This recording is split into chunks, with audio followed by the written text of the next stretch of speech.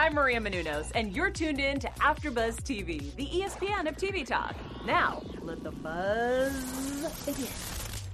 What's up, AfterBuzzers? I am so excited to finally be back. We have missed you so much these past couple weeks, but I cannot wait to dive into everything that has been going on because in the most 100 fashion, there's a lot of ish happening right now. So to begin, I'm your host, Haley Graves, and joining me are my lovely co-hosts. And just a little refresher for all of you, we have Mr. Gunner, Texera. Go ahead and say what's up, Gunner. What's up, you guys? I'm so excited to be back and break this show down.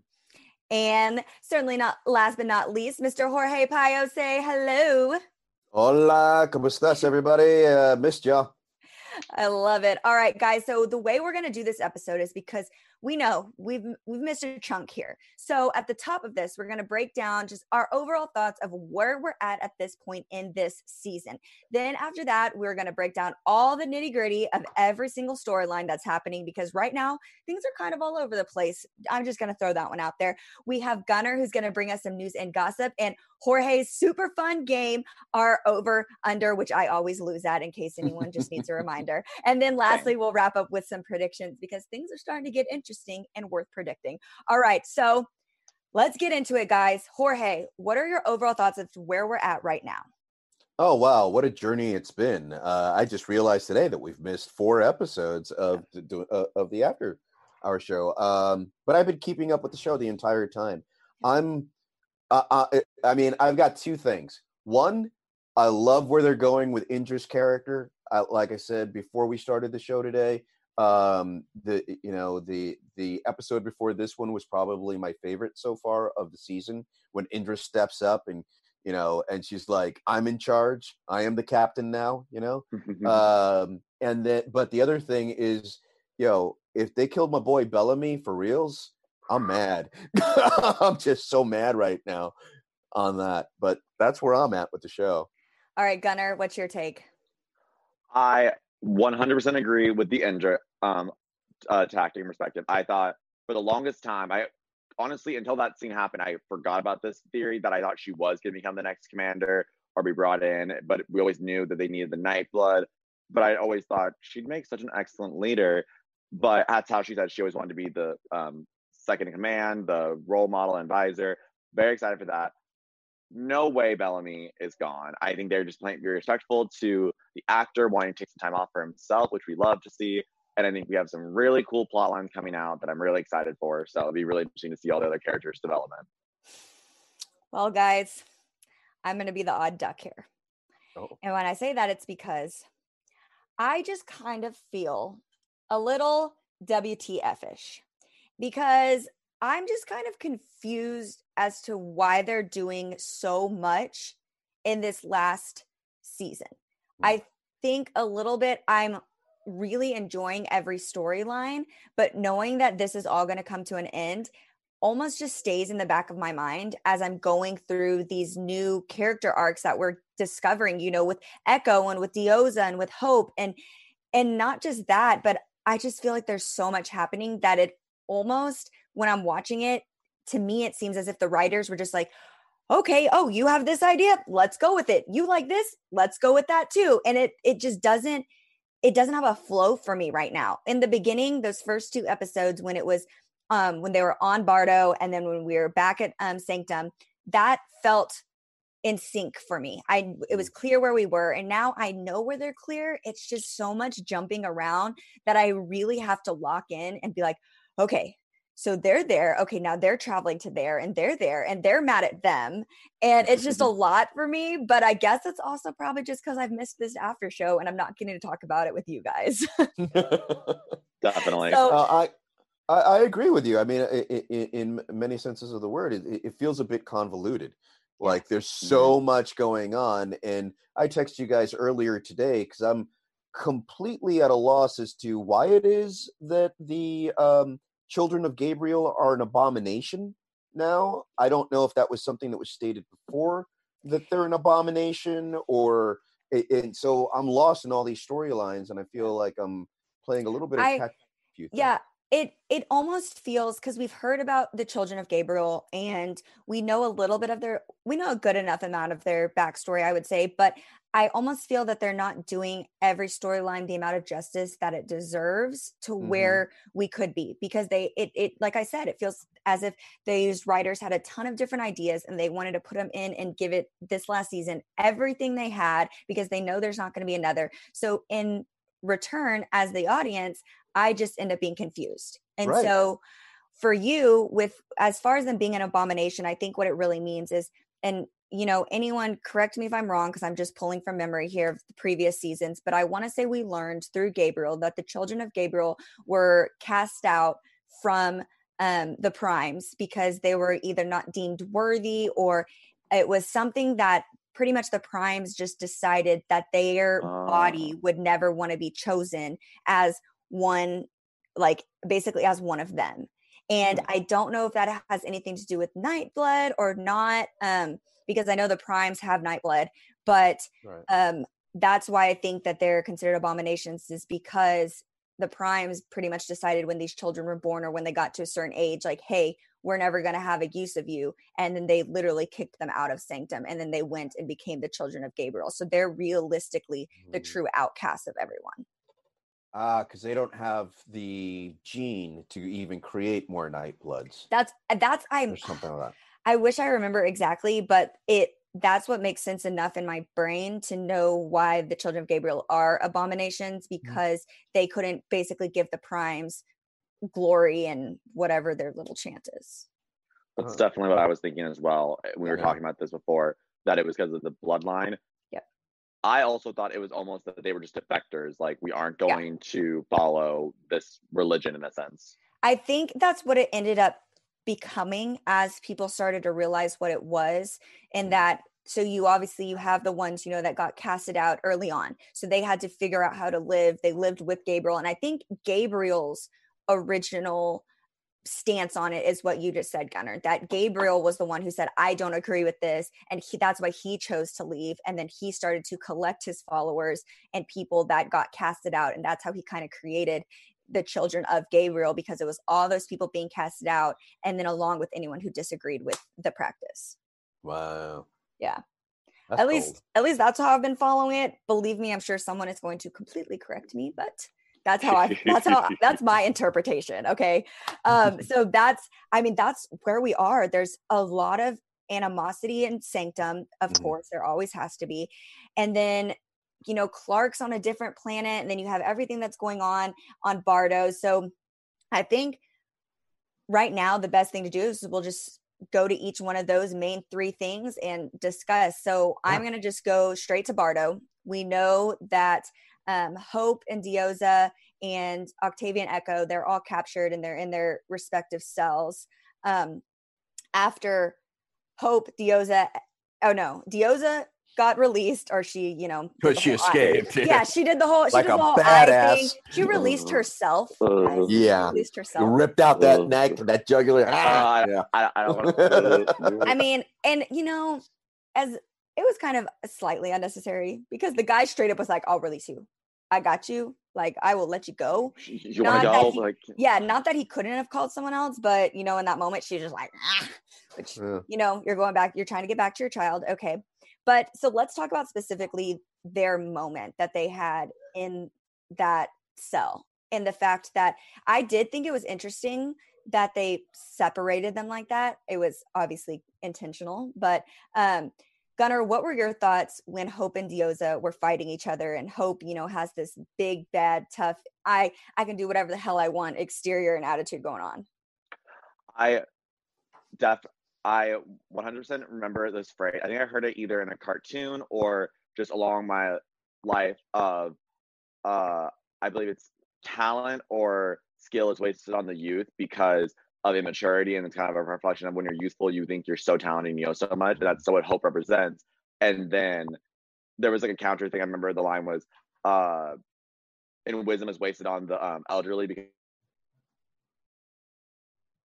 I think it's so true to see Diyoza not willing to fight anymore, thinking to be smarter about it, let's be patient, and Hope wanting to rush into things. And it reminds me a bit of a Zuko character arc from Avatar, because you see this villain like Diyoza. And I realized Diyoza's been around for a good now 3 seasons. Yeah. And we've seen a real character arc and development that she Mhm. never was a pure villain or pure evil. She really did have this cause of wanting to fight for the world, fight for freedom and everything. And we learned that even in more of her history. But then once she became a mother, she just wanted to keep that as her label and no longer as a terrorist and everything. So seeing those two fight and have to deal with their scars and their skeletons in each other's closets was really beautiful, actually. I definitely also got vibes, and Jorge, let me know your thoughts on this. I got vibes that Hope reminded me kind of that original Diyoza, the one with that tough exterior, the one who didn't need anybody, thought she could handle it on her own, and someone that stemmed from revenge and from anger. And I feel like that's another kind of underlying theme, because this is jumping a little bit here, but we also saw that with Nelson and Shade Haida, or however you want to refer to him. But him and Nelson in his cell, when he brings up the fact of fighting with anger too. And so I thought it was kind of unique that that's been more than once acknowledged right now in this point in the season. Well, yeah, I mean, as you can see, I mean, it's a tale as old as time. You know, the idea of anger being able to be manipulated, right? Manipulated for whatever force you want to use it for. I mean, you see it in Star Wars, you know, you see it in Marvel with the Hulk, right? How are you going to use this anger? And the beauty of experience coming with Diyoza. You know, Diyoza and Shade Haida have experience beyond belief and are both master manipulators. So to be able to watch them, however, even that fight with Diyoza, you could see that fight was out of love. However, whereas Shade Haida's manipulations come straight out of power. Which again goes back to classic storytelling. Classic storytelling is love and power. Power. What do we want? What is the character's main agenda by the end of by the end of the series? So I don't know, that fight between Diyoza and Hope, I found to be a true growth moment for Hope. Yeah, is what it was. A true. I also enjoyed the fact that it led to a crack in her, tough exterior, because we saw her be incredibly vulnerable. Finally, at last, over 15 years of literally fighting every single day to get back to this moment in her mom's arms. And she finally achieved that, and almost that sense of release that she was able to have and pour out while she was hugging Diyoza. I thought it was really beautiful, and almost as beautiful as Echo and Octavia. Right. To again, just talking about that growth and that wisdom that comes with experience. Like, let's think of Octavia, the one that has always put others pretty much in front of her, especially her loved ones. And to be able to sit there and grab Echo and just embrace her and hug her and not let her go. And call her family. Yes. Mm-hmm. Yep. Mm-hmm. And especially, I'm getting chills talking about it, because, Echo, you feel that pain, and you can see that hurt on her. Gunnar, what were you thinking in that moment, and how really huge that was? And guys, it a little bit feels like Octavia calling Echo family, the solidifying factor of Bellamy being gone. Just throwing that out there. It kind of does. I think for plot writing and to have that surprise effect, that's why I think he's coming back for sure. Yeah. I also had my theories about some ending scenes in this episode about Bellamy too. That's why I really thought he was. But that relationship, because I definitely forget how much Octavia and Echo have been at each other's throats and been such enemies and antagonists to each other because of pushing her off the cliff, like locking her out of everything. And I did like seeing Echo and Bellamy's love story begin, because you always see with time jumps that random couple or a couple that starts before the time jump are together, and then one of them's off with someone new, and you're always thinking, why or how did this happen? And is this just a plot to make us fall more in love with the original couple? It just made me more appreciate their relation now that you see the birth of it. And that hug was what allowed them to finally be let go of their anger and resentment towards each other. Yeah. And the other two that also had a breakthrough moment was Raven and Clark. Mm-hmm. And so we know that they're on pretty much another prisoner planet, or I don't even know. It's not necessarily even a prisoner planet. It's where they're keeping their dead, where Bardos sends their dead. Noctura, right? Yes. Noctura? Yeah, like a graveyard, basically. Yeah. Pretty much, yes. With some sort of living thing that has killed. Spider. Yeah, whatever it is that they're in. I thought that was a crucial moment. I thought it was a little strange, the execution of it. And just as far as from a writing perspective, it was just odd because realistically. Yeah, what end did they climb in through? Yeah, and it, but I mean, they like that. It almost was completely unnecessary, except for this moment between Raven and Clark. You know, it needed to be a situation where those two were together, and Raven was finally able to admit and confide in someone about how she was feeling and how cracked her soul really is. Jorge, what were your thoughts as Raven was expressing all this guilt? You know, all of this is bringing up a lot of stuff for me. There was a great quote. It's actually, I think, by Johnny Depp, and it's something that goes along that people cry not because they're weak, it's because they've been strong for too long. Yep. Right? Yeah. People cry, which is a testament again to the writing style that's put into the script. These people aren't crying because, you know, they're weak, because they're playing the victim of something. They're crying because and that conversation between Clark and Raven was like, and again the conversation between Octavia and Echo. We've all done things. Yeah. We've all done things, and we're all trying to, you know, hold it together and just survive to the next day.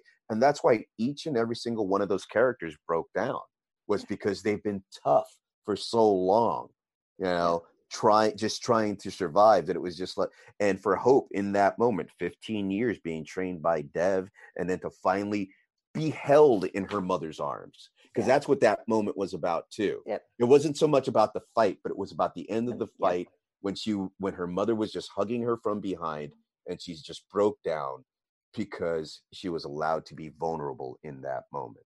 You know, it's really great work.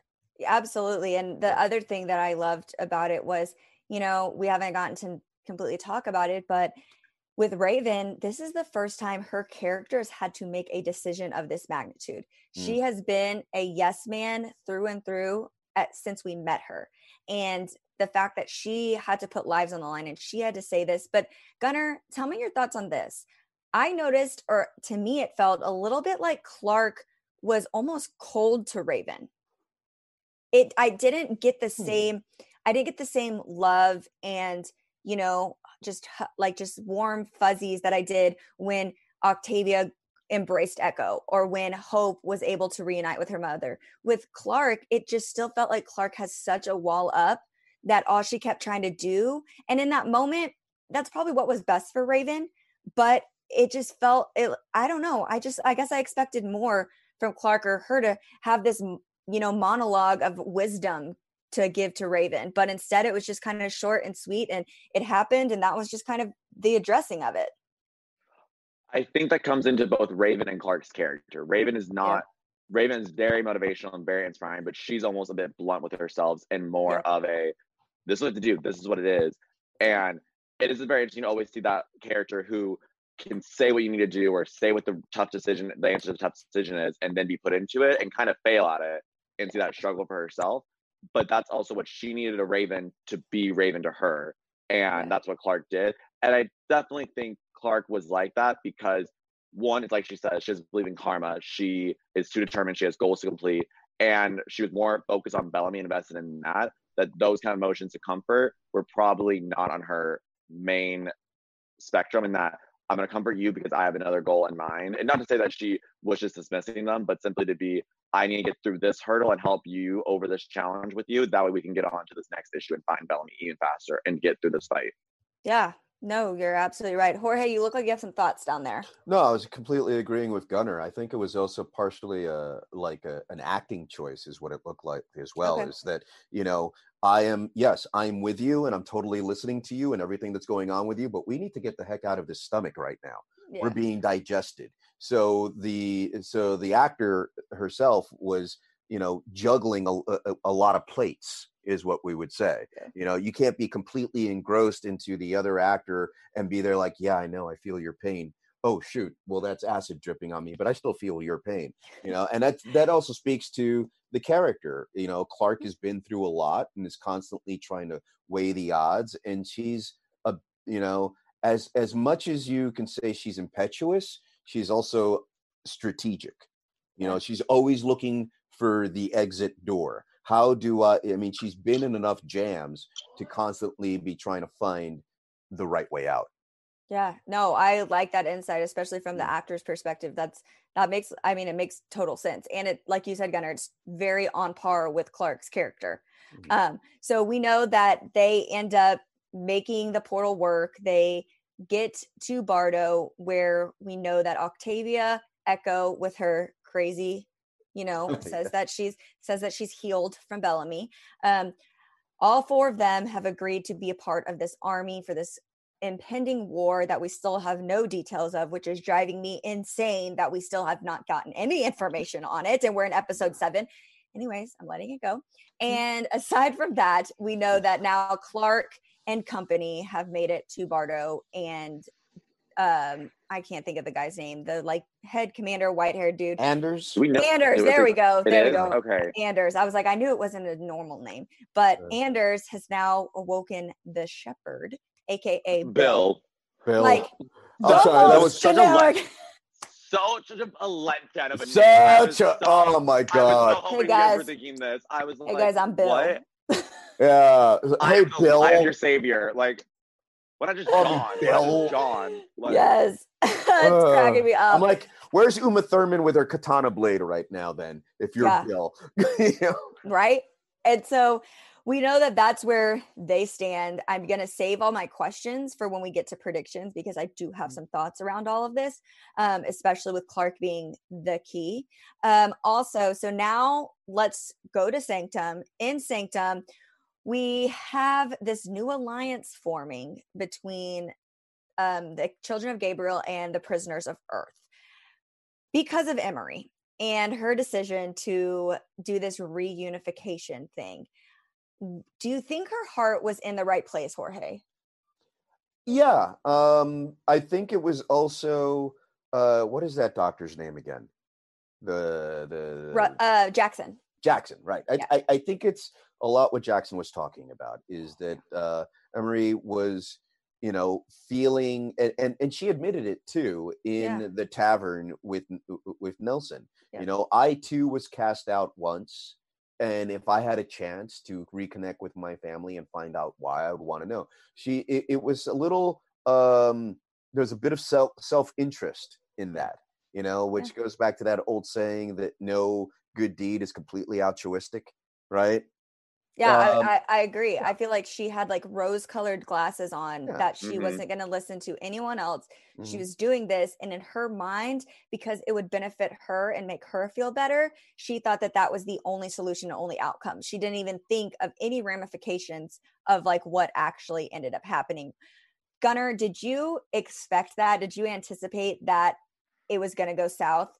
Because I didn't. I actually thought the exact opposite was going to happen. I thought that Nelson was going to feel better being reunited with his parents, and that it wasn't going to lead to the alliance, but I was clearly wrong on that one.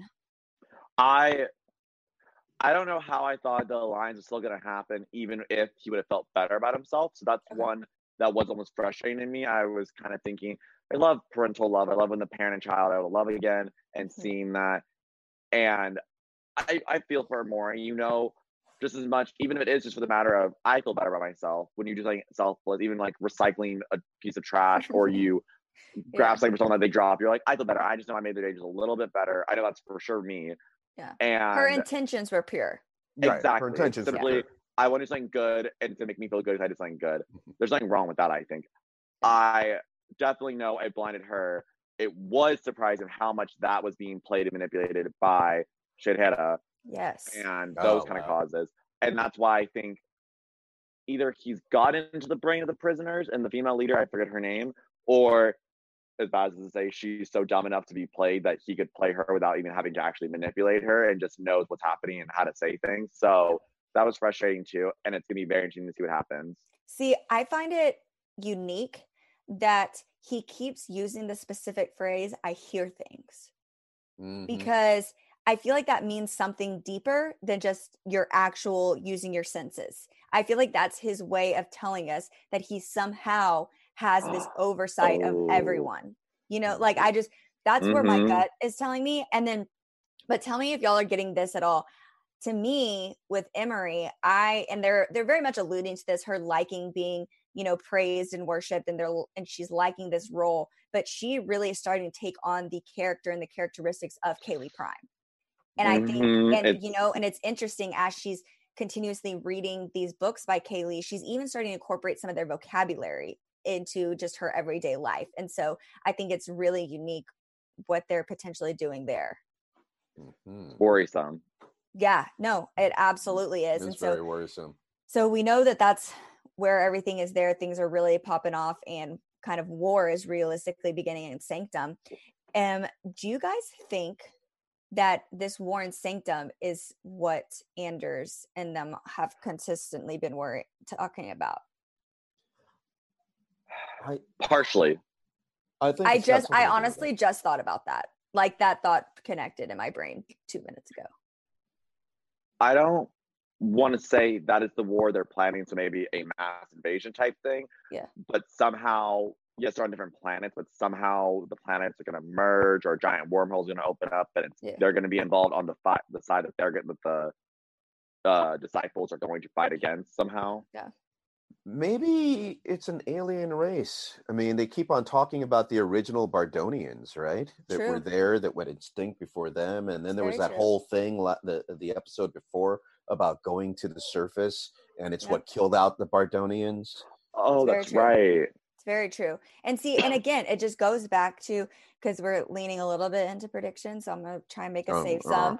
But I do wish, and this isn't exactly a prediction, this is just a hopeful proclamation, that I want them to give us more history onto how, like, I will be genuinely disappointed if we get to this end of the season and I don't know how the hell Anders and all of his disciples got to Bardo, and I will be genuinely disappointed if I don't know the exact history to Shade Haida. Because absolutely. Especially with, I thought it was interesting, the similarities between him and Murphy, because let's be honest, there's a reason they had them to do that chess game for so long, because they're both cockroaches, they both know how to survive, and they both know how to manipulate their opponents to get what they want. And so it's interesting to see the two similarities in those characters, but also the fact that Shade Haida brought up the fact that he was killed by the other Flamekeepers, but they also did the same thing to Lexa when no one liked her ideas. So it makes me wonder, what truly went down with him. But although Indra's gut is usually pretty spot on, and I mean, if she says he's all evil, then I'm gonna believe that.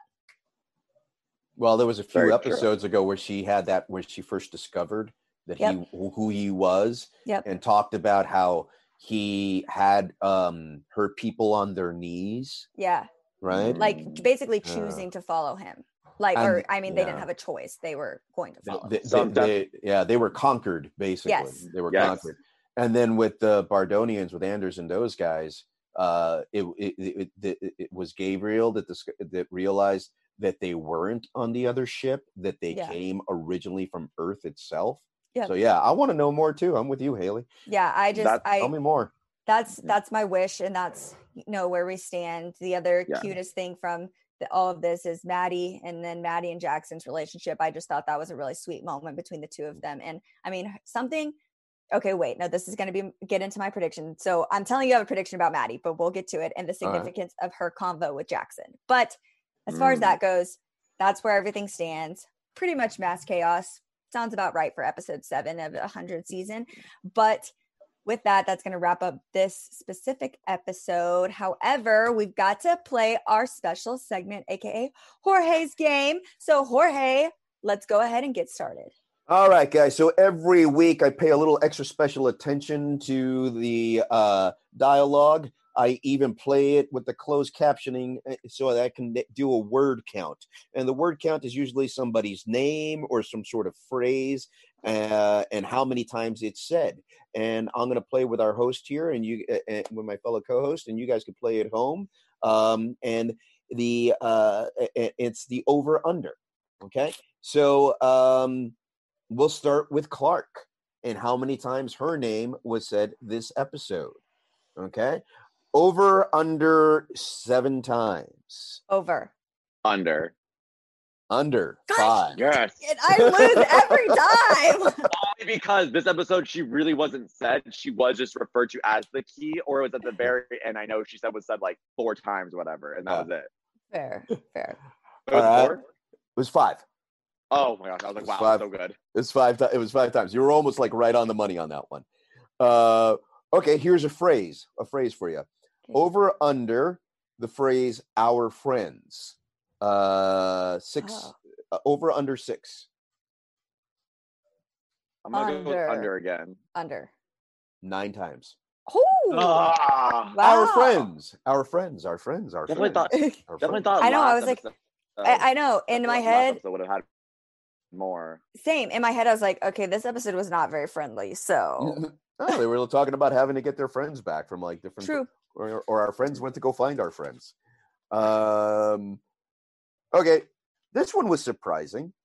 Here's another phrase for you. Over under my people 10 times. Over under. Because you said surprising, I'm going under.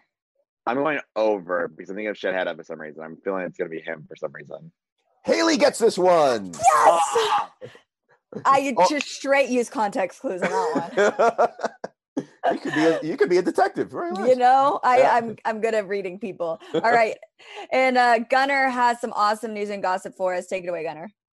So, as we're starting to talk about Raven, and even one of our members of the group chat, ER Grandpa, knew about this. Lindsay Morgan, who plays Raven, actually directed this episode for her directorial debut, The Queen's Gambit. So that was super Oh. exciting. We love to see female That's- directors coming up, That's really cool. And hence all of these awesome women moments. I love that. right?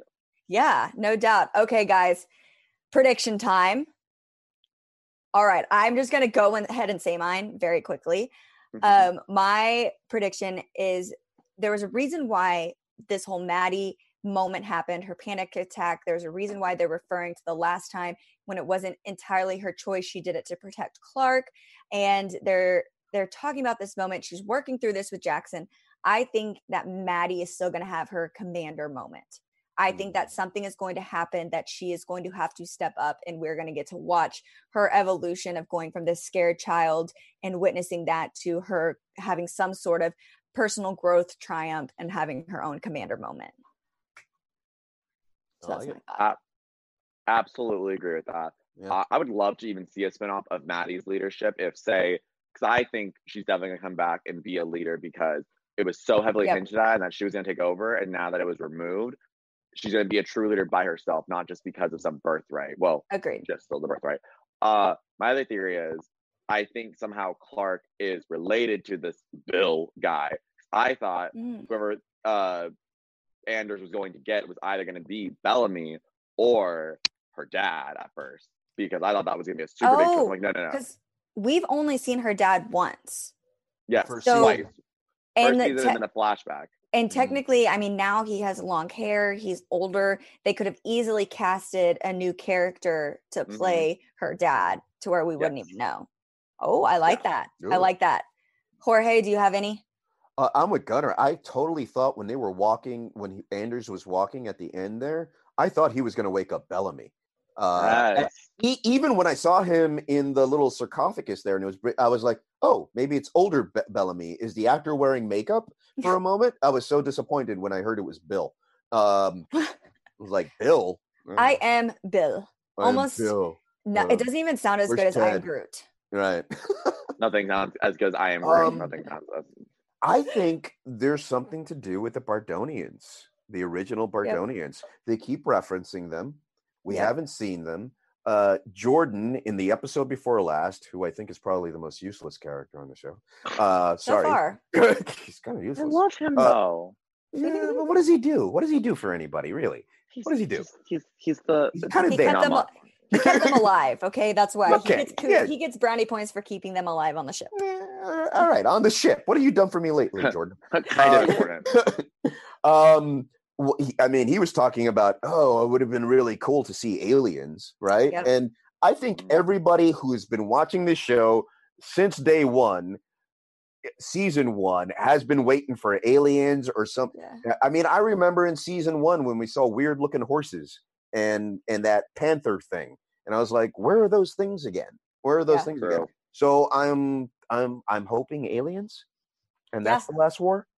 It could be. It definitely could be that there was another race, and that's how people from Earth went chasing after them potentially, or originally people from Earth were prisoners. Honestly, the possibilities with this show are completely endless. All I want is a Shade Hedda backstory and a Bardo backstory. Yes. Mm-hmm. That's it. That's all I'm asking. That's not all too I much want. over here. Yeah. Not too much. And hopefully Bellamy not to actually be dead. Come on, Bells. But we will have to wait until next Wednesday to find out. But guys, it was so good getting to chat about this with y'all. I really missed it. And I was able to relieve some of my frustrations. I feel much better. I'm in a much better place watching the 100 now than just going into it every week with anticipation and getting no answers. I feel better. So, all right, guys. Well, I'm your host, Haley Graves. Again, we'll be back here next Thursday night to talk about the 100. And we should be back every week from now on. Gunnar, go ahead and tell the people where they can follow you. You can find me at the Gunnar Thomas on Instagram and Twitter, and you can find me also on the Avatar After Show. Ooh, I love Avatar. And Jorge, what about you? Guys, you can find me on all my social medias right here at the El Jorge, on my Twitter, my Instagram, and all that jazz.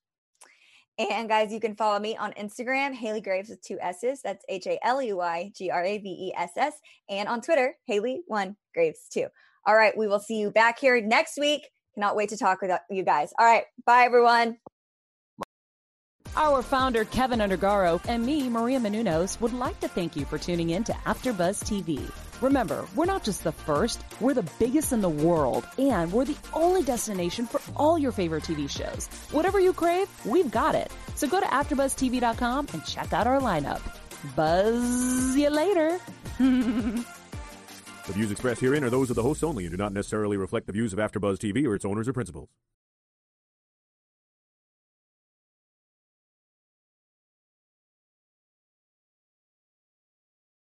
Riding a bike. Yes. And I'm so excited now to start Roswell, New Mexico, to get into that finally. No, I'm telling you, it's very good, and you're going to be sad